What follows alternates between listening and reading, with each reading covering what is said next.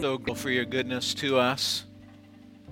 Thankful to be able to gather this morning and to sing about it.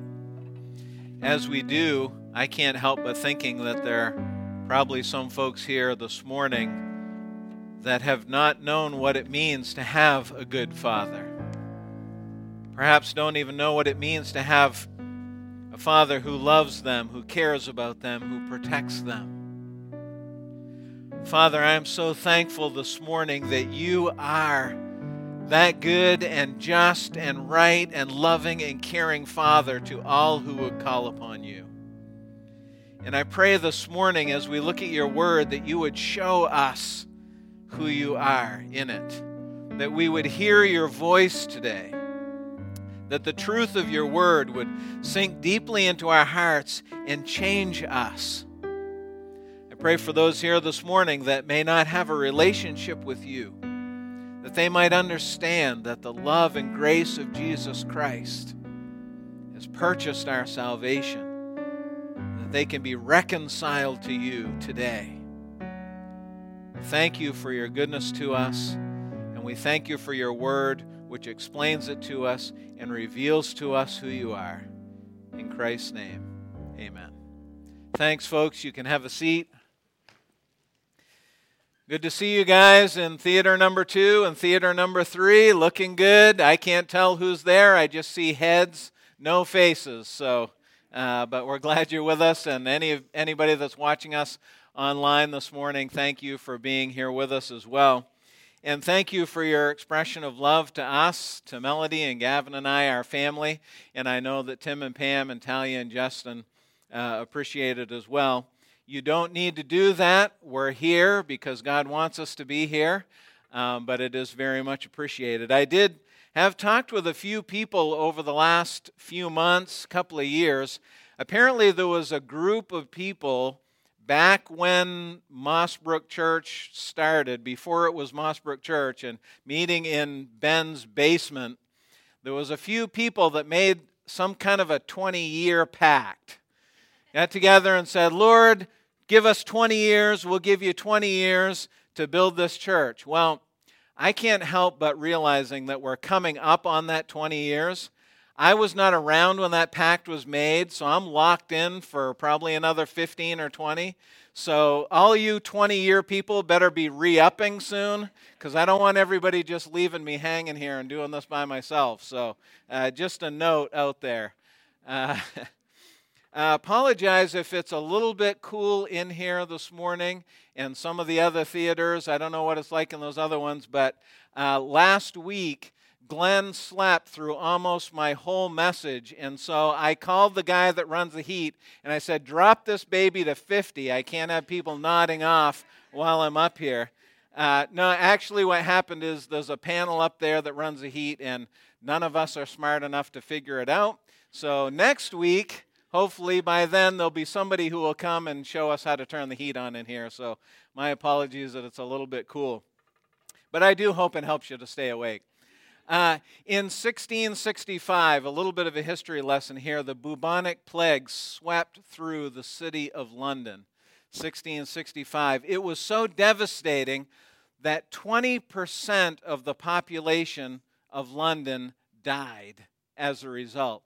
Now, I understand that we're in the middle of something that's been going on here in our country for the last 18 months. Just by way of comparison, in the United States, 0.2% of 1% of people in the U.S. have died with COVID. 20% of the population of London died when this plague swept through. When it was at its height, 7,000 people a week were dying in the city. If we were to compare that to here in Maine and our population, that would be like 16,000 people a week dying. If you can imagine the whole population of Oxford, Norway, and South Paris dying in the state of Maine every week, that's what it was like. It was terrifying. And they were trying to figure out what was causing it. Why are so many people getting sick? Why are so many people dying? And the scientists of the day and the people who were in charge thought that it was the air quality. See, back in 17th century England, everybody had coal stoves, and there was a lot of pollution and smog of the day in the air. And said the air quality is terrible, and so they just sent out these public announcements and had people walking through the streets telling people, light fires, but don't burn your coal, burn wood, burn pepper, burn incense, because it's the air quality that's killing everyone. Well, unfortunately, it was not the air quality. It was the rats. London was infested with rats. And more specifically, it was the fleas who lived on the rats. It just keeps getting better, right? The fleas who were living on the rats were carrying and spreading this disease. And there was no end in sight. People just kept dying. There was nothing that they could do to stop it. Until in 1667, the Great Fire of London, which burned down almost all of the housing in the city, and with it, the rats. And the plague was eradicated. See, the problem was not just that there was a disease. The problem was that they didn't know the truth about the cause of it. And because they didn't know the truth about the cause, they couldn't solve the problem, and thousands of people died. We have an obsession in our country today. It's an obsession with safety and comfort. And those two things have been elevated above all else. And I'm not talking about politics, and I'm not talking about COVID. But that is the priority in our country. Make everyone feel comfortable. We also have a problem in this country, a huge problem, and the problem is sin. And unless we understand the truth about it, then we cannot go about solving it. When safety becomes our utmost priority, that leads to unrealistic expectations. And unrealistic expectations can lead to deception, and deception can turn and lead to outright lies. The Apostle John wrote the book of 2 John. That's where we are this morning, in the book of 2 John. And he wrote it to first century Christ followers as a challenge to know and to walk in the truth. And along with that, to challenge them and warn them that there were those around them who were teaching heresy. There were people who were spreading lies. Now, if you remember last week, when I was talking about 1 John, I said that John was the last surviving apostle. When John wrote 2 John, he was probably in his late 80s or perhaps even his early 90s. And so Christ had lived on the earth some 60 years before this. And so a lot of the people in the churches, a lot of the people that John was ministering to, they had not seen Jesus. They didn't know him personally like John did. And there were false teachers who were going around, and they were denying that Jesus had actually come. That he had actually come to earth, and that he had lived and died.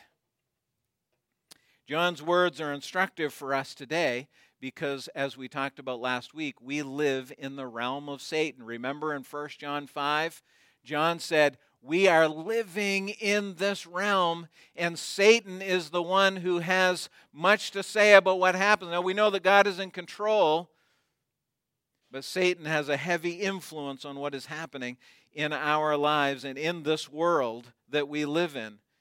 In the book of John, in the Gospel of John, he called Satan the father of lies. And he said in chapter 8 of the Gospel of John, the only way to be free is to know the truth. What I want us to think about this morning for just a few minutes is that we can't possibly begin to understand and treat the problems in our country and in our communities, the sin problems, without the truth. What we need to understand as Christ followers is that knowing and having the truth saves lives. The truth that is found in Christ drives everything in our lives. It shapes us. In Proverbs 23:23, Solomon says, Buy the truth and do not sell it. Buy wisdom and instruction and understanding. There's no more precious commodity in the world than truth. So as we look at 2 John here, we need to know this, that if we know the truth, we will be able to recognize the lies. So let's take our Bibles and look at 2 John. If you have your Bible and you don't know where 2 John is, it's probably only one page. Go all the way to the end and then backtrack a few pages. And I was looking at this morning, I think finally my last message in the whole story. We only have 3 John, Jude, and Revelation, and I'm not doing those because I hate to tell you, I'm going on vacation. And where I'm going, it's a lot warmer than it is here this morning. I'll leave it there. I know I'm sorry, but this is my last message in the whole story. I've been doing this for 18 months, and I finally get to do a whole book. Tim has been complaining have you heard him complaining all the time? I have to just pick this verse, this passage. Well, I'm going to teach the whole book this morning of 2 John, all 13 verses. Let's start in verse number 1. He says, the elder, that's John talking about himself, the elder to the elect lady and her children, whom I love in the truth, and not I only, but also all who know the truth. Now, you need to understand that when John wrote this, he was writing it like a letter. He wrote it on a piece of parchment or whatever he had at hand, and he sent it off by someone, a friend, a common friend with these people that he's writing to, and they would take it, and they opened it up, and they read it like a letter. When was the last time anybody read a letter, right? But if you had a letter from someone that you hadn't seen for a while, you would sit down and read it with your whole family, and that's what John had intended here. And that's how we're going to read it this morning. We'll read through, and we'll pause, and we'll look at what John is saying here. So he says, the elder to the elect lady. Now, we don't know if this was an actual lady who had some children, or if John is just calling the church that he is writing to the elect lady and the children being her members. I read about 5 different commentaries. I looked up online. I read everybody I could think of. I read about 5 or 6 different guys, and 3 people thought it was an actual lady and 3 people thought it was a church. So we're going to just say we have no idea if it's an actual church or if it's a lady, but it doesn't change the interpretation or the application of it. It says here that John loves them in the truth, and so do those who know the truth. This is the same word we talked about last week in 2 John, or 1 John. We talked about the word know. It means to understand, come to an understanding, or to learn, or to perceive the truth. And the word truth here means the reality. It's the opposite of illusion. So what is John reminding them? He's reminding them, look, there is truth. We need to know truth, and we need to live in that truth. The only way we can know it is by learning it. We learn it by studying. And John writes to them these things so they would study them and understand them. Look at verse 2. Because of the truth that abides in us and will be with us forever. Grace and mercy and peace will be with us from God the Father and from Jesus Christ the Father's Son in truth and love. My friends, for the Christ follower, truth and love are indelibly connected. We can't separate those two things. We have to have both of them together. The word love is the word that maybe you've heard somebody say it. Maybe you've heard me say it before. It's the Greek word agape. And this word, love, requires truth because the definition of agape love is doing what is best for the one being loved. It means not that I just give the person that I love what they want, but I give them what is best for them. It carries with it the idea that the person doing the loving knows better than the person being loved. Okay?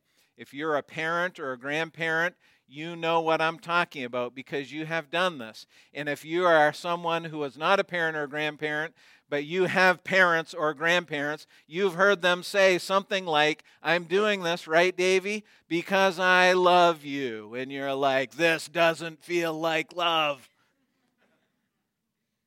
But it is. Because I know better than you. Because you're just a kid. What could you possibly know?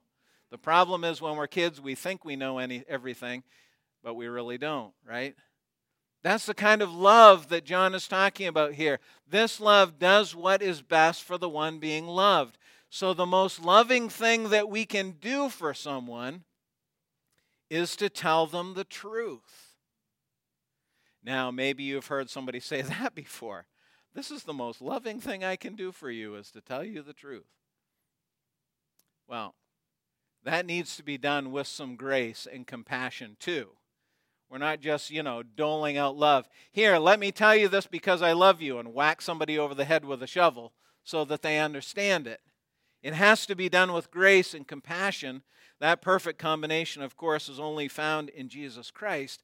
But that's why it's so critical that we know Him well, because we need to grow in the grasp of that perfect blend of truth and love that only Christ has. Look at verse 4. I rejoiced greatly to find some of your children walking in the truth, just as we were commanded by the Father. Rejoice greatly, literally exceedingly. I was so thankful to know that there were some of you and your children, or the members of the church, living in truth, doing what you knew was right. Now, unfortunately, we've gotten to the point in our world today where just acknowledging that truth exists is a distinguishing mark. Oh, wow, you think there's actual truth too? Wow, that's amazing. I thought I was the only one. I mean, that's the point that we're at. I just finished a Theology 101 class last week with a group of folks that came, and whenever I do that, some of you have been in that class, the first thing we do is talk about the difference between subjective truth and objective truth. Do you know what the difference is? Those of you that have been Theology 101, you guys know. We've talked about it. Subjective truth is, this is what I think. This is when you hear people walk around today that say things like, well, this is my truth. I'm going to live my truth. What are they saying? They're going to say, I'm just going to do whatever the heck I want. I'm going to do what I think is right, what I think feels good, what I want to do. I'm the one who decides truth for me. That's subjective truth. It's your opinions, it's your experiences, it's your feelings. But objective truth is free of opinion. It's free of feeling. It is not affected by our circumstances. It is simply the facts. And that's what God's Word is. God's Word is objective truth for us. There are times in my life, even as a pastor, I appreciate the things that Mike said. I think he kind of made me sound, put a little more shine on me than there really is, because I'm a regular person like you. There are times that I struggle with what to do and knowing and doing the right thing. And there are times when it doesn't feel nice or comfortable for me to understand and apply the truth to my life. But if I'm a Christ follower, I must do it. And that's what John says. I am so encouraged that there are some of you who are walking in the truth. By the way, that's one of the reasons why this is so important. This is one of the reasons why it's so important and so encouraging to me that I can see all of you folks in Theater 2 and Theater 3, and unfortunately I can't see you guys that are at home, but it encourages me to know that I'm not the only one who cares about the truth of what God's Word has to say. The question for us is, do you know it? And are you doing it? Are you living it? Verse 5, and now I ask you, dear lady, not as though I were writing to you a new commandment, but one that we have heard from the beginning, that we love one another. John gives them a challenge. It's not a new one. In John 13:34, Jesus said, love one another as I have loved you. Now again, please remember, this is being written some 60 years later. So when Jesus told them this in John 13, you know what he actually said in John 13:34? He said, a new commandment I give you, that you love one another as I have loved you. Why did Jesus say that? It couldn't have been new to love each other. Well, actually, the Old Testament law made some allowances. You've ever heard anybody quote? I'm sure you've heard them quote it. Ever heard anybody quote an eye for an eye? The Old Testament law made provision. Hey, if somebody wrongs you, you can get retribution. Now, there were guidelines about it, but that was in the law. And Jesus said, I'm telling you a new commandment. Love each other as I have loved you. How did he love them? Well, just earlier in that chapter, Jesus had got down on his hands and knees and taken a bowl of water and an old rag and washed their feet. He humbled himself. He sacrificed for them, and of course he was about to make the ultimate sacrifice by going to the cross. Love one another. This is a new commandment that I give to you. Now, 60 years later, it's not a new commandment. John says, I'm not telling you something you have not heard before. I'm telling you to love each other. What is love? Well, today, love is tolerance. Today, love is you live your truth, I live my truth. But biblical love is not merely emotion, nor is it simply a feeling, but rather an act of the will. Look at verse number 6. And this is love. John defines it for us. This is love, that we walk according to his commandments. This is the commandment, just as you have heard from the beginning, so that you should walk in it. This is love. Love is a resolve. It's a determination to be obedient to Jesus Christ. Love is obedience to him and his commands. And if that is the case, then love must begin with the truth. Why is that? Well, just logically, if we're going to obey him, we need to know what he has to say. We need to learn. Last week, if you were here, you might have heard me say we're talking about this knowledge that is not merely intellectual. It needs to be lived. It needs to be put into practice, because we're emphasizing the practice of it. But we must know it. We must learn it in order that we might obey it. And when we are fully obedient to the commands of Christ, when we live humbly the truth of Jesus, then the result in our lives is care and compassion for those that are around us. In John 14, Jesus said, if you love me, keep my commandments. In John 15, he said, if you keep my commandments, you abide in my love. Look at verse 7. For many deceivers have gone out into the world, those who do not confess the coming of Jesus Christ in the flesh. Such a one is a deceiver and the Antichrist. Now, I can tell you're all very excited, and because you've seen what I've seen in verse number 7. Right? This is the part of the message where we get to practice our Greek words. Now, if you're a guest here this morning, you're like, man, I knew I shouldn't have come here today. But trust me, for the rest of you, show them how exciting this is. Because one of our words is in this passage. Did you see it? These people do not confess the coming of Jesus. You know which one of our words that is? Homologumenos. Homologumenos. I told you we would be able to use it again. A few months ago, I told you homologumenos means that we have this creed, this confession, these truths, and what do? We all what?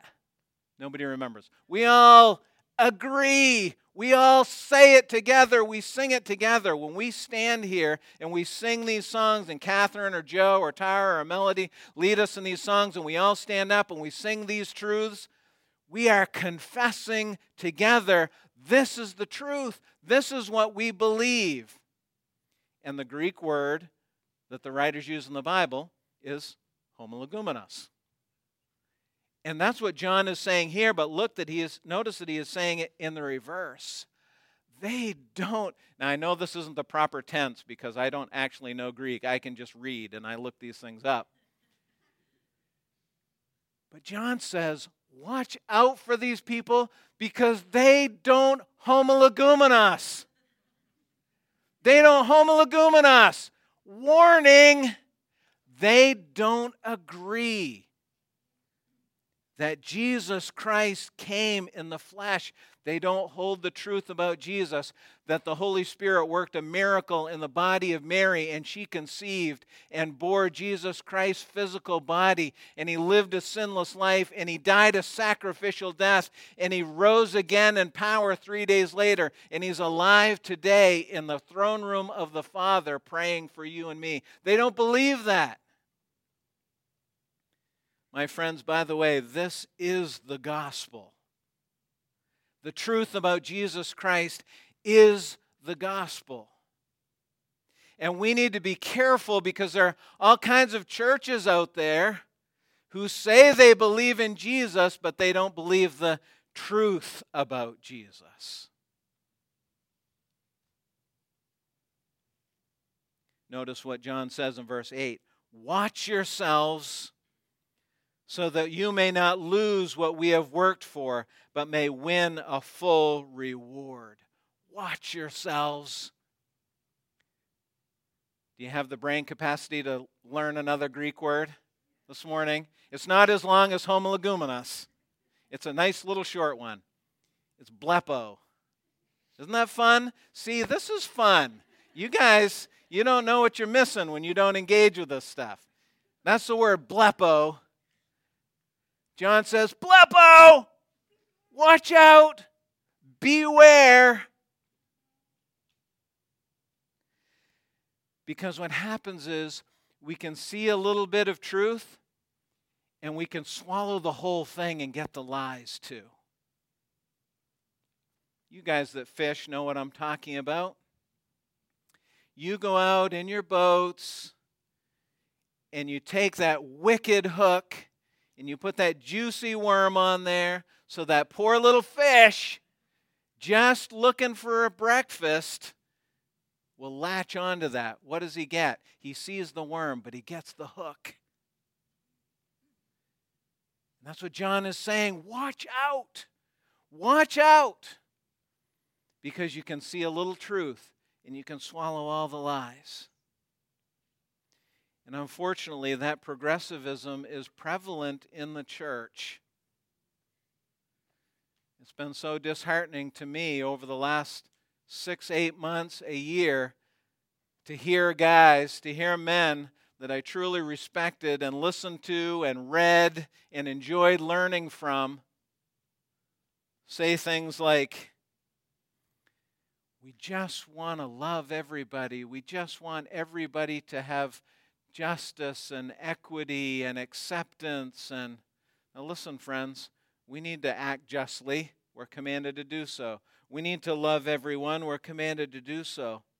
But unfortunately, when we're not careful with these things, what ends up happening is that we deny that the root problem of all of society's ills is sin. Unfortunately, when many people say that, we just want justice, we just want equity, we just want everybody to be accepted, we're taking sin and we're pushing it out of the way. We're saying the problem isn't sin, the problem is injustice. The problem isn't sin, the problem is inequality. The problem isn't sin, the problem is lack of opportunity. That's causing all of the problems in our world. That's causing all the pain and suffering. What's causing the pain and suffering in our society is sin. And when we deny the absolute necessity of humility and repentance, we do not have the truth.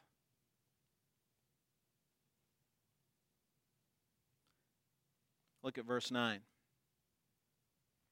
Everyone who goes on ahead and does not abide in the teaching of Christ does not have God. Whoever abides in the teaching has both the Father and the Son. The phrase goes on ahead means wanders. If anybody wanders away from the truth, the reality of the Word of God, and does not abide in the, I love this word, this is one of my favorite words, the teaching of Christ.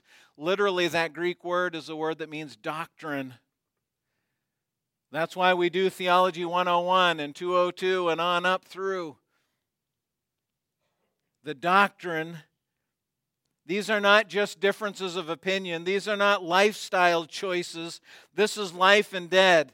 life and death, the blood of Christ, the remedy for sin, the truth about Jesus Christ is the pillar of all that we believe. Look at verse 10. If anyone comes to you and does not bring this teaching, I would rather, I skipped ahead. If anyone comes to you and does not bring this teaching, do not receive him into your house or give him any greeting, for whoever greets him takes part in his wicked works. John feels so strongly about this, he says, don't bring these people into your house. Now again, you remember way back when, just 25 minutes ago, we were talking about the fact that we don't know, is John writing to a church and its members or an actual woman and her children? Either way, John says, don't let them into your house. This is so serious that we need to make sure that we are not a part of it. Now, John was writing to a culture that revolved around hospitality. Revolved around it. I mean, you just continually had people into your homes, and there were some of these folks that were traveling and teaching, and John and Paul and some of these guys that traveled and taught, they relied on the hospitality of the people in the church. They didn't have homes. They would just travel to places, and folks would take them in and care for them and feed them and provide a place for them to stay while they taught, and then they moved on to the next town. And that's how the society was. And he's saying, be careful, don't invite them into your home with that heresy, because you don't want to poison your household. Now, we live in, I would maybe go so far as to say, in some ways, a kind of an inhospitable culture. I mean, we come in at night, we close the garage door, and we shut the lights off and say, don't anybody walk past the window. We don't want anybody to know we're here. You know, walk in, put your jammies on, I'm in. It's 6 o'clock and I'm done for the night. But you still invite people into your homes. You know how I know? Because I see all the wires from the road to your house. Television, the internet, social media, whatever. Who are you inviting into your home? John says, remember the word? Blepo. Watch out. Take note of who you're inviting into your home. Verse 12, though I have much to write to you, I would rather not use paper and ink. Instead, I hope to come to you and talk to you face to face so that our joy may be complete.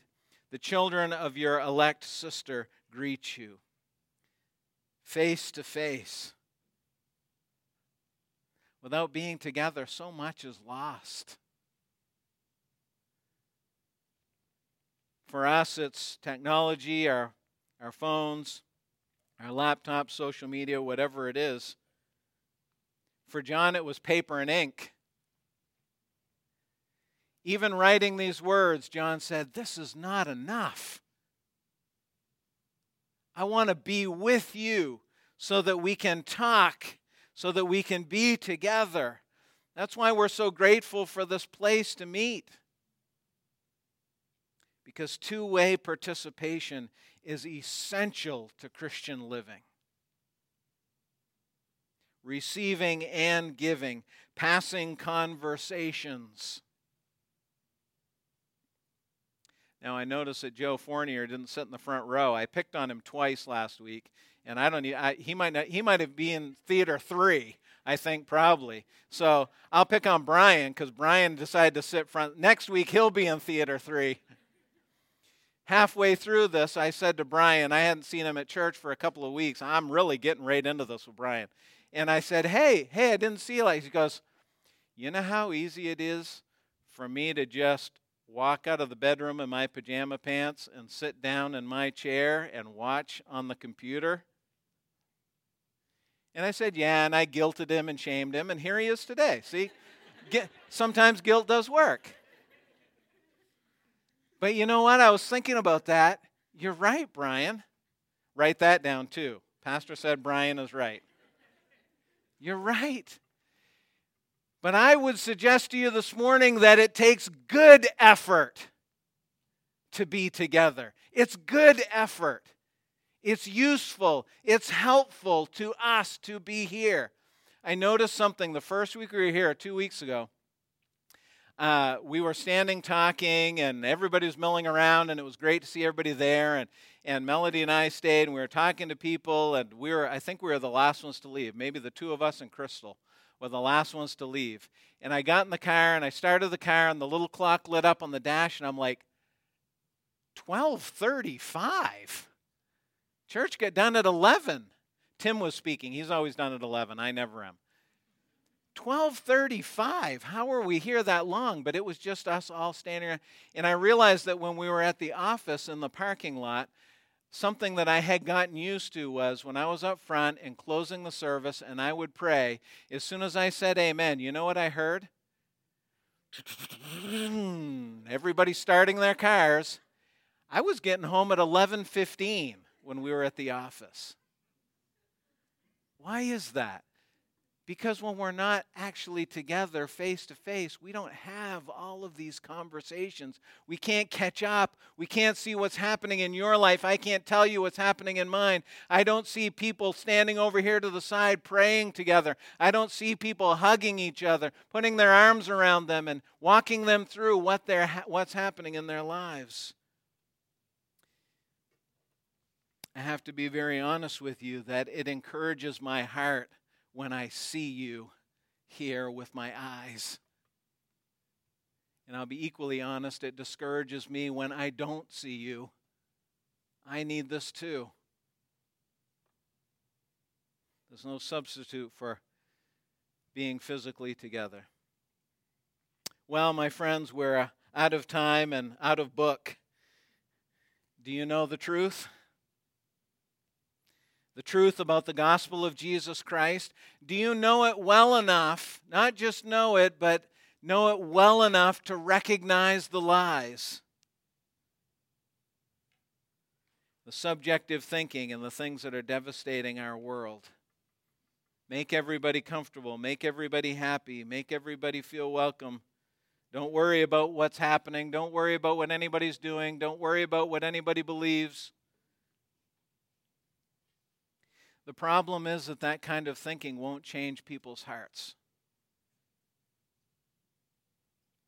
In fact, that kind of thinking will doom them to a Christless eternity. Because all have sinned and fall short of the glory of God. I want to suggest to you this morning that living life together in Christian love is great protection against deception. In John 18, Christ was standing before Pilate, and Pilate was preparing to decide what to do with him. Would he release him? Would he condemn him to death? What would happen? And as they were having their conversation, Pilate looked at Jesus, and he said, "What is truth?" That's the question of our day. What is truth? Are you prepared to answer that to the people who are around you? Peter says in 1 Peter 2:24, Christ himself bore our sins in his body on the tree so that we might die to sin and live to righteousness. That's the truth. Now we're done. We're going to stand. We're going to close together. We're going to hum a leguminous and sing the truth as we close our service this morning. Father, we are so thankful this morning for the Lord Jesus Christ, who is the truth, the guide in our lives, who shows us what is right and wrong. May we never lose sight of the fact that our greatest problem is our sinfulness. That by humbling ourselves on our faces before you, by asking your forgiveness, by asking your strength, you will give us new life, what we need to live in this world. We're asking your grace here. I pray for every person that's here, Lord, that they would know what it means to trust you as their Savior. That we might walk in what we know, that we might do what we know, what we have learned here today. Help us to watch for error, to stay close to your word, and together that we would confess these things in our community. Thank you for meeting with us here today. We ask for your strength for this week. In Christ's name, amen. Thanks for coming, folks. You're dismissed.